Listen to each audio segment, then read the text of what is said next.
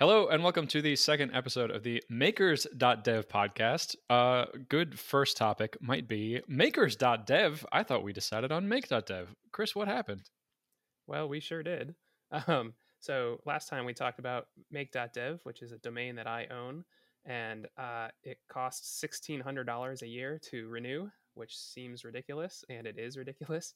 So we discovered makers.dev, which costs $98 per year to renew, and so that's why we switched.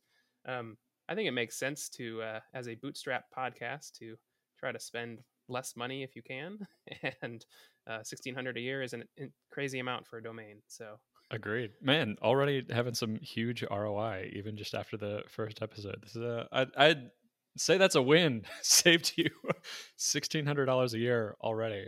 That's some positive ROI. I have a meta note on the last episode. I was struggling to find the term Lotus Den. Lotus Den comes from the Percy Jackson's The Lotus Casino, which is based on the Isle of Lotus Eaters from the Odyssey. I was hunting all around for like Cesspool or Xanadu. Lotus Den is what YouTube is. You go in, they suck you in, and you just want to spend all your time there. Also, just like the friction around starting this podcast. I love how quickly we were able to do this. You sent me the message like, "Hey, would you like to start a podcast?" And then I think it was 3 or 4 days later we had the first episode up, and I feel like I've gotten so much better at that type of work of like just act. You're not going to do it right. It's going to be bad the first time you do it. But like just do it and it's out there, and then you can iterate from there. How'd you feel about that? Of like the pace that we're going, of like the just like getting it out there. And there were several decisions that we were talking about over Slack of like, oh, should we do this or this? And I think you did this for me several times, and there were a few decisions that you pitched to me that I just sort of chose arbitrarily. How'd you feel about the pace of how we did this? yeah, I think that went really well. It definitely is better if you get something out there and then iterate. And so, yeah, I was super excited to get it up quickly. Also, like since I have launched so many things now, like we launched the website in like a day or so, like, and that's something that I know early in my career would have taken multiple days just to like get DNS entries correct and everything. Yep. Um, but yeah, we got it all set up pretty quickly, and so yeah, I'm excited. And even if we mess up, who cares? We'll do it right the next time, and it's something for us to talk about too, like getting the domain wrong. Exactly. Just get it out the door. I'm reminded. I don't think I've told you the story before, but there was a podcast idea I had probably 10 years ago when podcasting was still becoming a thing. It was going to be called "You Don't Know Anything," and Chris, it was going to be the perfect podcast. It was going to be like a spin on sort of like a This American Life and Freakonomics thing, and I was going to interview all these experts. And I spent probably 2 years just chewing on the problem of, ooh, what's the perfect intro music going to be? Because I really have to nail that if I'm going to do this podcast. And it just exploded in complexity of every single decision I was making because it was the perfect podcast. And I had this super high expectation of it, of like, it has to be this perfect thing. I just kept building up and building up, and oh, well, I got to find someone to do the album artwork, and I have to hire several designers to figure it out. And I started a podcast earlier this year called Your Thoughts, where I had the idea for it on my morning walk. And 3 hours later, the first episode was published, and I ended up publishing like 270 episodes of it, something ridiculous. But I've learned in the sort of path that we're doing of it's unlike a corporate job where you're sort of rewarded for taking your time and taking a very slow path and making a very safe decision, and the sort of mentality of like no one ever got fired for buying an IBM. We need to be constantly moving, and it's very important. I feel like the way that we went about this podcast is sort of like a meta narrative of the way that we do everything. Of that you have to sort of be a little bit slapdash. You have to be okay with things not being perfect, because otherwise things would never get done. So I admire you for like how quickly you were able to throw the website together and all those things. It was fun. It was fun like working with someone else with a similar process. It was really cool. Yeah, yeah, I think so. And I mean, the classic quote is that perfect is the enemy of done, or is that it? Yeah. Anyway, so getting it done is better than getting it perfect, and you can always change it later if you don't like it. One final note on the Meta podcast of doing it. I, as you know, do rigorous time tracking. I was able to track exactly how much time I spent to get that. What was it? 40 for a 40-minute episode. I spent 2 hours and 58 minutes total, like the setup and actually recording it and the editing afterwards and the uploading files and getting them to you. And I'm pretty happy with that for the very first time. Calculating that out, it's 170 minutes of setup for 40 minutes of output, which is 22.4% efficient. So my goal for this week on this meta goal of dealing with this podcast, I'm trying to beat that for however long this podcast episode ends up being. I'm going to try to be more than 22.4% efficient. How did you feel like that went for you? How much time did you feel like you spent on the podcast between like setting up the website and doing all the transistor stuff? What was that a significant chunk of your week? It was probably a whole day total. Like 8 hours over a couple of days. That's probably about right. And I was gonna for video, like that efficiency is actually pretty good compared to some of the stuff I'm used to, which is like highly focused and succinct, like egghead style content. For that, you can easily go like an hour per minute of outputted video, like just in terms of getting your thing ready and then doing it and editing it later. So, yeah, I think you're doing pretty well if it's only 22%, not an 1 hour 1%. per minute. That's obscene. Oh my gosh, those videos look so good though. They're crisp. Those are polished. This is much more sort of just like off the cuff. We're having a chat, and then I set it up in Final Cut Pro. If I click between the 3 different angles, and I was able to edit it almost in real time. Cool. That's good to have that feedback.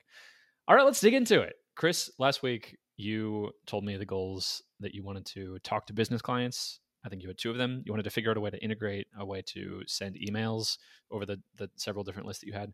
You wanted to work on a private groups feature. You wanted to add guests to an RSVP as a feature, and you were chewing on different ways of managing plans to matching your own internal plans with the Stripe plans. How did that go?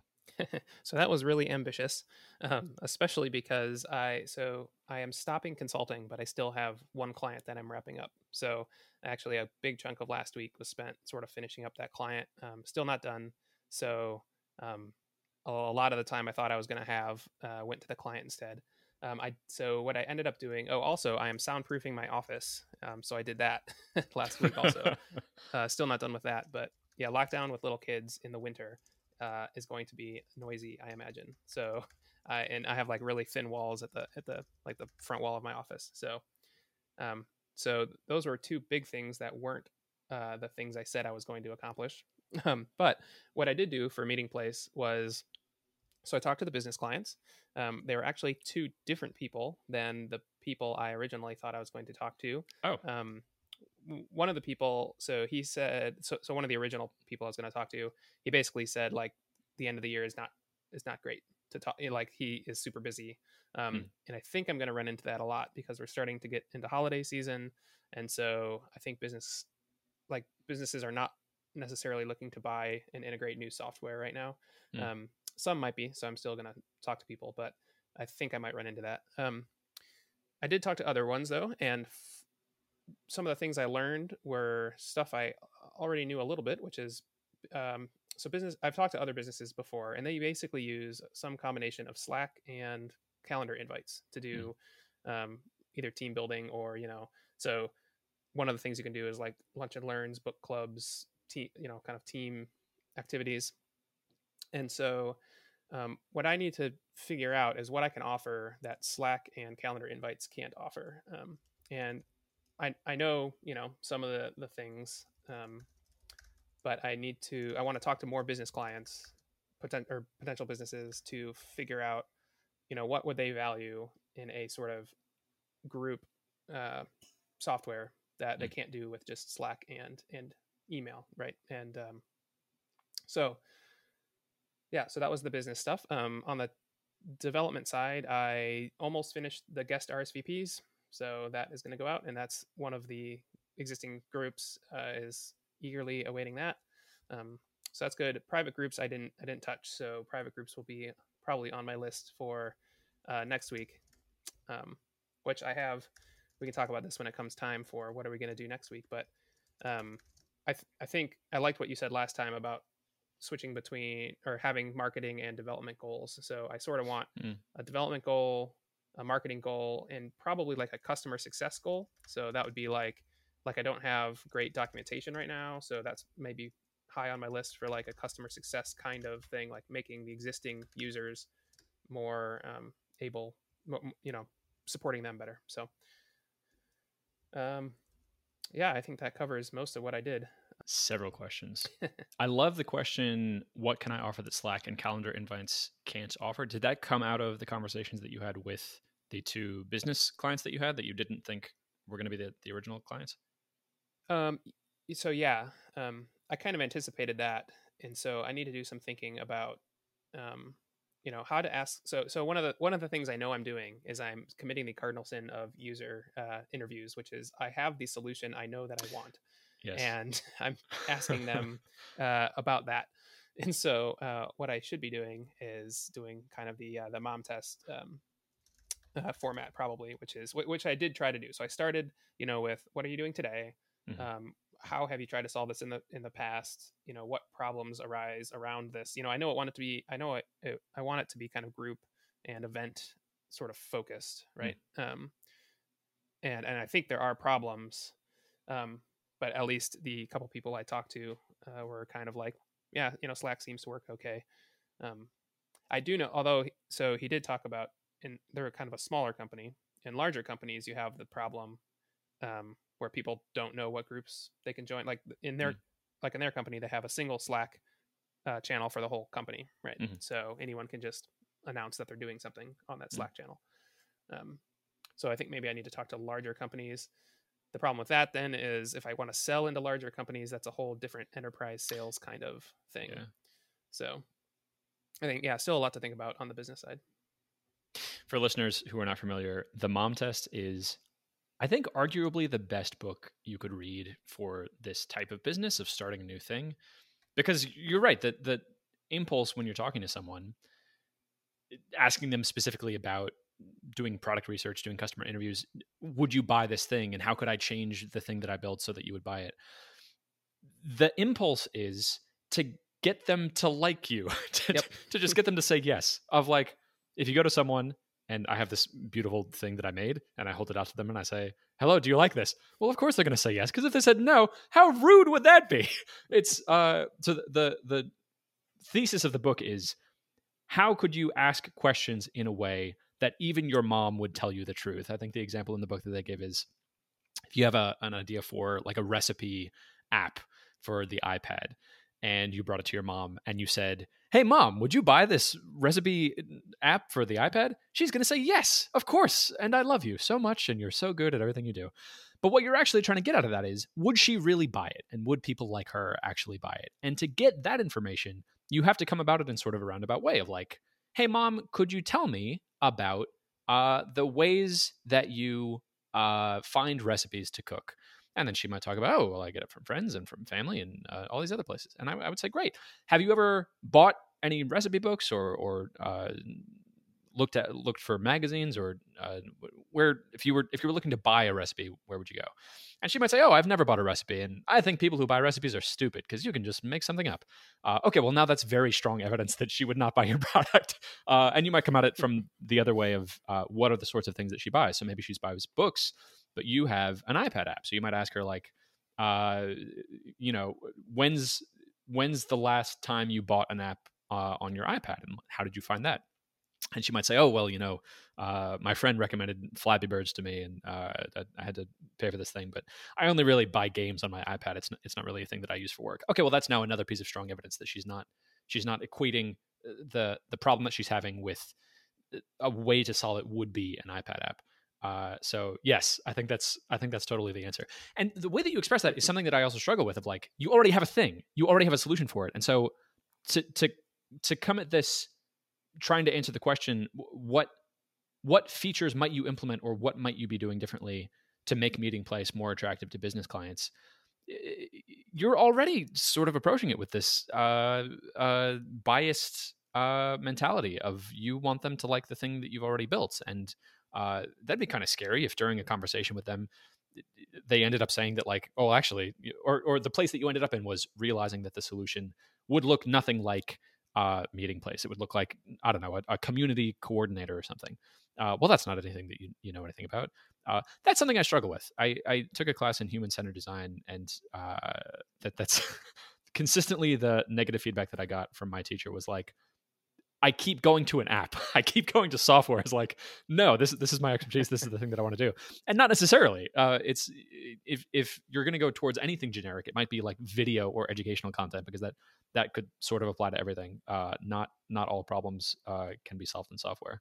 I'm curious from the conversations that you had, what was the feeling that you got? Did you feel like you had sort of failed the mom test, and the people you were talking to were just trying to give you the answers that you wanted?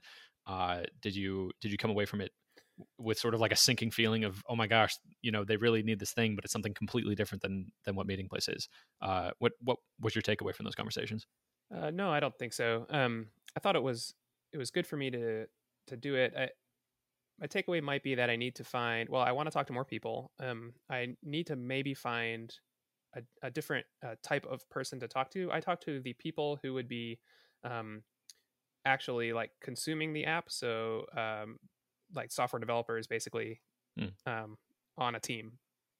But what I'm going to try to find, well, so I had two thoughts. One is there are entire companies whose job it is to run team building events for other companies, like team building consultants. So I think I can go to them and say, I'm building this thing that helps companies with team building. Can I talk to you? This is kind of like the classic way to, you get in front of consultants for the thing that you're going to do, and try to ask them. So since their entire company is about these activities, these events, maybe they'll be more willing to talk to me, and also have lots of ideas, I think, about how software should run for events. And then the other thing is, I think I need to get in front of bigger companies, and perhaps different people at these companies. So in big companies, it might be HR, it might be somewhere else, but someone is responsible for things like events, and so I need to find those people. It might be office assistants, it might be like just different people on teams. So I'm not 100% sure how to find those people, but that's something that I need to look at, is how can I find the people who actually feel the pain of running events within companies. I like that. And I think development work doesn't make sense. Putting on my hat as your boss, I think development work doesn't make sense until you have found the people whose problems you're solving, so that the conversations to be having with the people responsible for events at companies, I would just like maximize those, and try out the professional social coordinators, if it's like a someone who what would you call those, someone who you're outsourcing this task to, of organizing events. Team building consultants. Team building consultants. Let me write that down. Yeah, it's a whole industry, really, which is kind of interesting. That's neat. Yeah, that sounds like a great place to start, because if that's their job, oh man, I imagine if you had 10 conversations with team building consultants, and just like approached it with a super open mind of, I just want to know about their problems. I just want to know the things that are that you're struggling with. Independent of any software that I've built before, I just want to know and absorb like a sponge the things that are bugging you. I bet you would walk away from 10 conversations being like, oh my God, this is the thing I need to build. And that might be just augmenting software you've already built, and it might be something completely different. But I think you'll have an incredibly clear picture of like, this is the pain that they have. This is the way that they're describing the pain. These are the ways that they're looking for solutions to it. These are the things they've tried. This is why the things that they've tried hadn't worked before. And now this is the very minimal, very focused feature set of what I need to build to help them out. That I think is the most important work that you've been doing this week, from the way you're describing it. Yeah. I have something else I forgot about too, which is as sort of so I have right now sort of public groups, and I have this business thing that I'm exploring, and there's kind of a middle part, which is the private groups, really. And I was listening to a different podcast this week where they're talking about communities, and how communities are sort of like taxing, especially when they get really large. And what they wanted was like a smaller, focused private community, kind of like a mastermind, but with 20 people instead of 4. Hmm. So I think there's so I should probably reach out to the people running the podcast too to talk to them. That sounds like something good to do. Yeah. But I think there's room for like, what would like a 20-person event focused mastermind, where they meet like once a month or something to talk about, that business or whatever the mastermind is about. What would that look like? Is there anything there? Which I think there is. So that's kind of a third vector. So I have lots of things. Yeah, I have lots of ways to go: public, private, or business.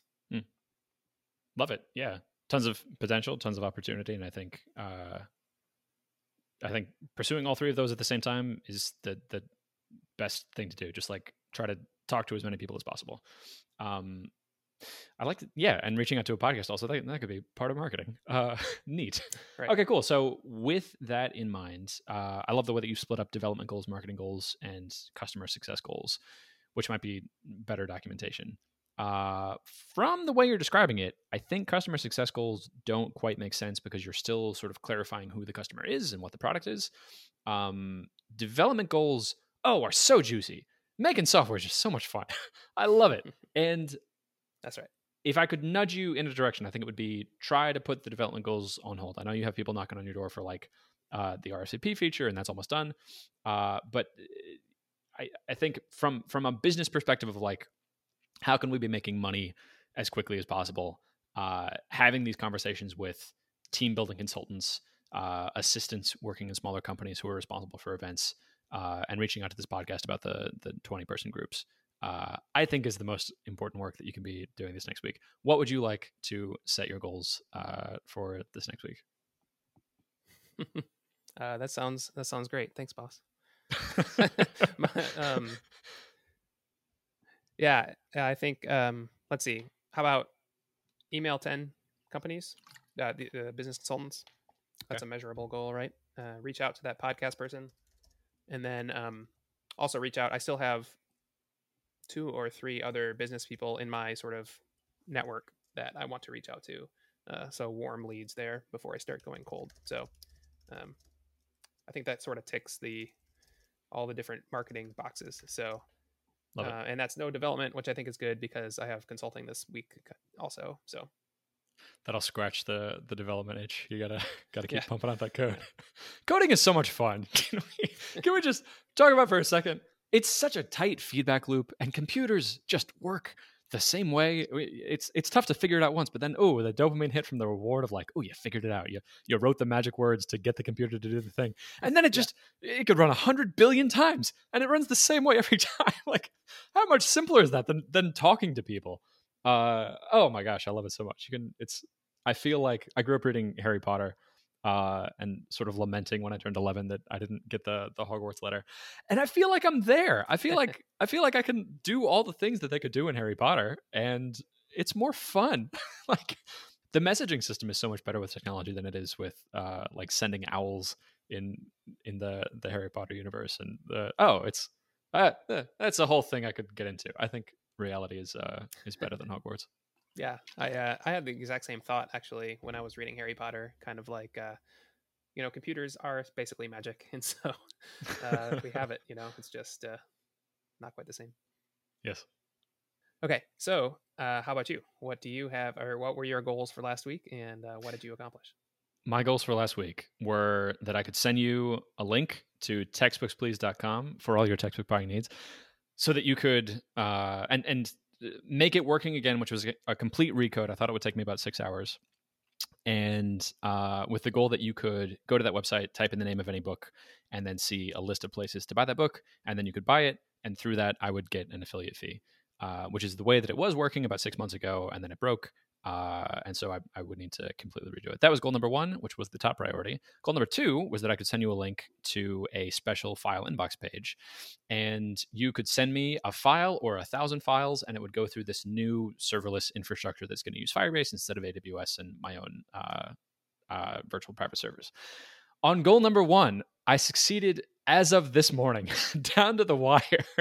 You can now go to textbooksplease.com. You can type in the name of a book, and I will show you the best prices of that book across the internet. And that is working entirely on this Firebase serverless infrastructure, which I'm pretty proud of, and it's totally scalable. There are no servers to take care of. I don't ever have to worry about upgrading Ubuntu for some security patch or something. And it's very minimal. And I don't quite know what the next step of that is. I think the development part of it is done. I'm very proud of. I thought it would take me 6 hours. I tracked all my time working on Textbooks Please. It took me 4 hours and 25 minutes to get to this point. So I'm happy about that. And so for next steps with that, and I don't think this makes sense for next week, but I just want to be thinking about like, I want before January because January is the start of the next semester. And so that's, people are going to be searching more for like how to get their books. I want to be doing keyword research for what are people Googling already when they're trying to find their books. So I think that's probably going to look something like, TCU textbooks lowest price, or how to get SMU textbooks. I want to confirm that and then build a content marketing page, and then maybe record a video on top of that. And then I loved your idea from last week of doing Reddit ads. I've never gotten a Reddit ad. I'd like to figure that out before January so that I can have it ready in January. And then some like basic SEO polishing stuff and affiliate tracking. I want to make sure that for every dollar that I'm spending in advertising, I can track how many dollars did this dollar make me. So if I buy the Reddit ad, I want to be able to just add a little ref tag to that URL. And then if someone ends up, I can't track if they actually buy it, but I can track for the links they click on. And then I can know the click to conversion rate. So I have like a pretty close proxy for what each click is worth to me. And I want to have a spreadsheet that shows like, okay, I spent $100 on Reddit and that $100 made me $200. Great. Let's pump money in there. I have a 1 to 2 money making machine. That sounds great. And that's where I'd like to be by January. And I don't think that's top priority for next week. On the file inbox goal of week number 2, I did nothing. I punted it one more time and I feel bad about that. And so that's top priority for this week. I need to get that done. Small side note in like productivity, a week is so long. A week is 168 hours. And I spent 4 hours and 25 minutes on that on my top priority and got it done, which like, good job. But I didn't get the second thing I wanted done. And that's so frustrating of like, similar to you talking about soundproofing your office and the distractions that come up in everyday life that like lead you astray from the core thing that you're focused on. I'd like to be optimizing for that more. If I say that something is my top priority and my second priority, I would think I would get those two things done above anything else. And yet, looking at my numbers, I got, where's the number? A little over 4 hours on YouTube last week. I'm YouTubing like it's my job. I'm YouTubing like that's my second priority. And I hate that. So for this next week, I would like to be more mindful of my top priority is file inbox. I want to get that done quickly, and then I can move on to my second priority. I don't want to feel guilty about YouTubing. I think I feel like I sort of have like this chemical dependence on it of I need that dopamine hit and it's novel things. And I think quitting cold turkey would not be reasonable. I think that's not a thing that I can do.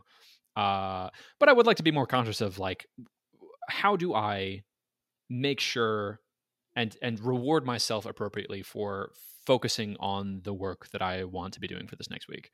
I'm not sure what my number 2 priority is. I'd like to ask you about that actually, because I'm sort of like waffling between two different things. The first is for me to get those numbers last week of how much time did I spend on Textbooks Please and how much time did I spend on YouTube. I had to go through day by day and then add those numbers together. And I think it would be pretty easy. I think 3 hours of work, I could make that automatic so that I could run weekly reports. And for people that have onboarded to my time tracker, that's a highly requested feature. That business is not a top priority, but this is something that would benefit me a lot personally, of being able to see and run these reports of like, can I see a graph week by week of last week I spent 4 hours on YouTube. This week I spent 3 hours and 30 minutes. That's an improvement. Good job. You get some chocolate. Right. That's thing number 1 of option number 1 for priority number 2 is implementing that feature. The second thing is, now that we're doing this media production, and I'm enrolled in a class on how to be a part-time YouTuber by Ali Abdal, and I'm thinking much more about like running interviews and recording more videos. There's an idea that I think we've talked about before of making clips of longer form videos and having a pipeline of taking those clips and turning them into syndicatable, shareable, burned in captions, little shorter videos that are much more shareable. So like this video is going to be probably about 40 minutes long. 40 minutes is a time commitment. That's a lot of time. But if there's a auto playing video that pops up on someone's Twitter feed and it's a very, it's titled with a juicy concept of, Chris talks about soundproofing his office, and it's just the 30 seconds of you talking about that, and then it links to the full episode. That's so much more shareable. That's so much more easy to engage in than committing to a full 40-minute episode. So option number 2 for priority number 2 would be that I smooth out that pipeline to make it easier to outsource clipping, so that the idea being like eventually I could send this to another person and just be like, hey, here's this longer form video I did. It's one of my podcast episodes with Chris, or it's an interview that I did with someone, or it's one of my weekly or monthly update videos. Look through here for interesting things. Try to pull out like 3 or 4 interesting clips. And then here's the workflow for how you queue it up on Buffer or something. That's the second thing I'm thinking about for this week. What are your thoughts? What do you think I should be focused on? Oh, I guess Text Fix Please would be a third option of like I could Let's see. I could start doing marketing on that. Oh, sure. I think Text Fix Please, like you mentioned, doesn't make too much sense until January because that's when people are going to be using it. And if you do the work to like learn Reddit ads or Facebook ads now, you may forget about it all in 2 months anyway. So yeah, I would push that off until December. I noticed that you mentioned 2 things, and neither one were converting your file inbox to this serverless architecture, which is your main business, and also something that I don't think it's actually stopping you from marketing file inbox more, but in your head it is. And so I think you actually are trying to avoid that work mentally. So yeah. So what I might suggest is, and the other 2 things are things that, knowing you, are things that you would like to work on. And so maybe what Absolutely. you should do instead, So maybe what you should do instead is say, I'm going to do 2 hours of file inbox serverless stuff, no matter what I get done, and then reward myself with 2 hours of this fun, video clipping work or whatever. Oh, I like that. That's what I would suggest. Yeah. That sounds like a good deal. Thank you, boss. That's fair. Yeah, no, I'm excited to work on those other 2 things, and I think I've built up this mental resistance to doing the serverless stuff on File Inbox. Okay, cool. Okay, I have a single goal for this week, and that single goal is I want to be able to send you a link on File Inbox to a special, like I'm thinking like beta.fileinbox.com or something, that will let you send me files that go through the serverless infrastructure. And I agree that that's probably just a mental block that I'm using as an excuse to not do marketing. But I need to do it. Oh, I need to do it. It's so beautiful, Chris. The architecture I made for it. I just need to do it. It's perfect. Similar to it's perfect. Yes. A year. It's perfect. And I don't want it to take a year. I want to just like do it, knowing that it won't be perfect, and that's fine. It'll be bad, and then it'll get better, and then I can focus on marketing stuff. Which is going to be next week. I was going to say it's probably important to reward yourself too. So after you do some file inbox stuff, let yourself do the video clipping stuff, because I think that's probably what you want to do the most. So yes. And the time tracking stuff is just so much fun, being able to account for every second of my day. I love it. Right, cool. Right. That's all I got. Is that an episode? I think so. Thanks for listening to makers.dev episode 2. We'll see you next week. Goodbye.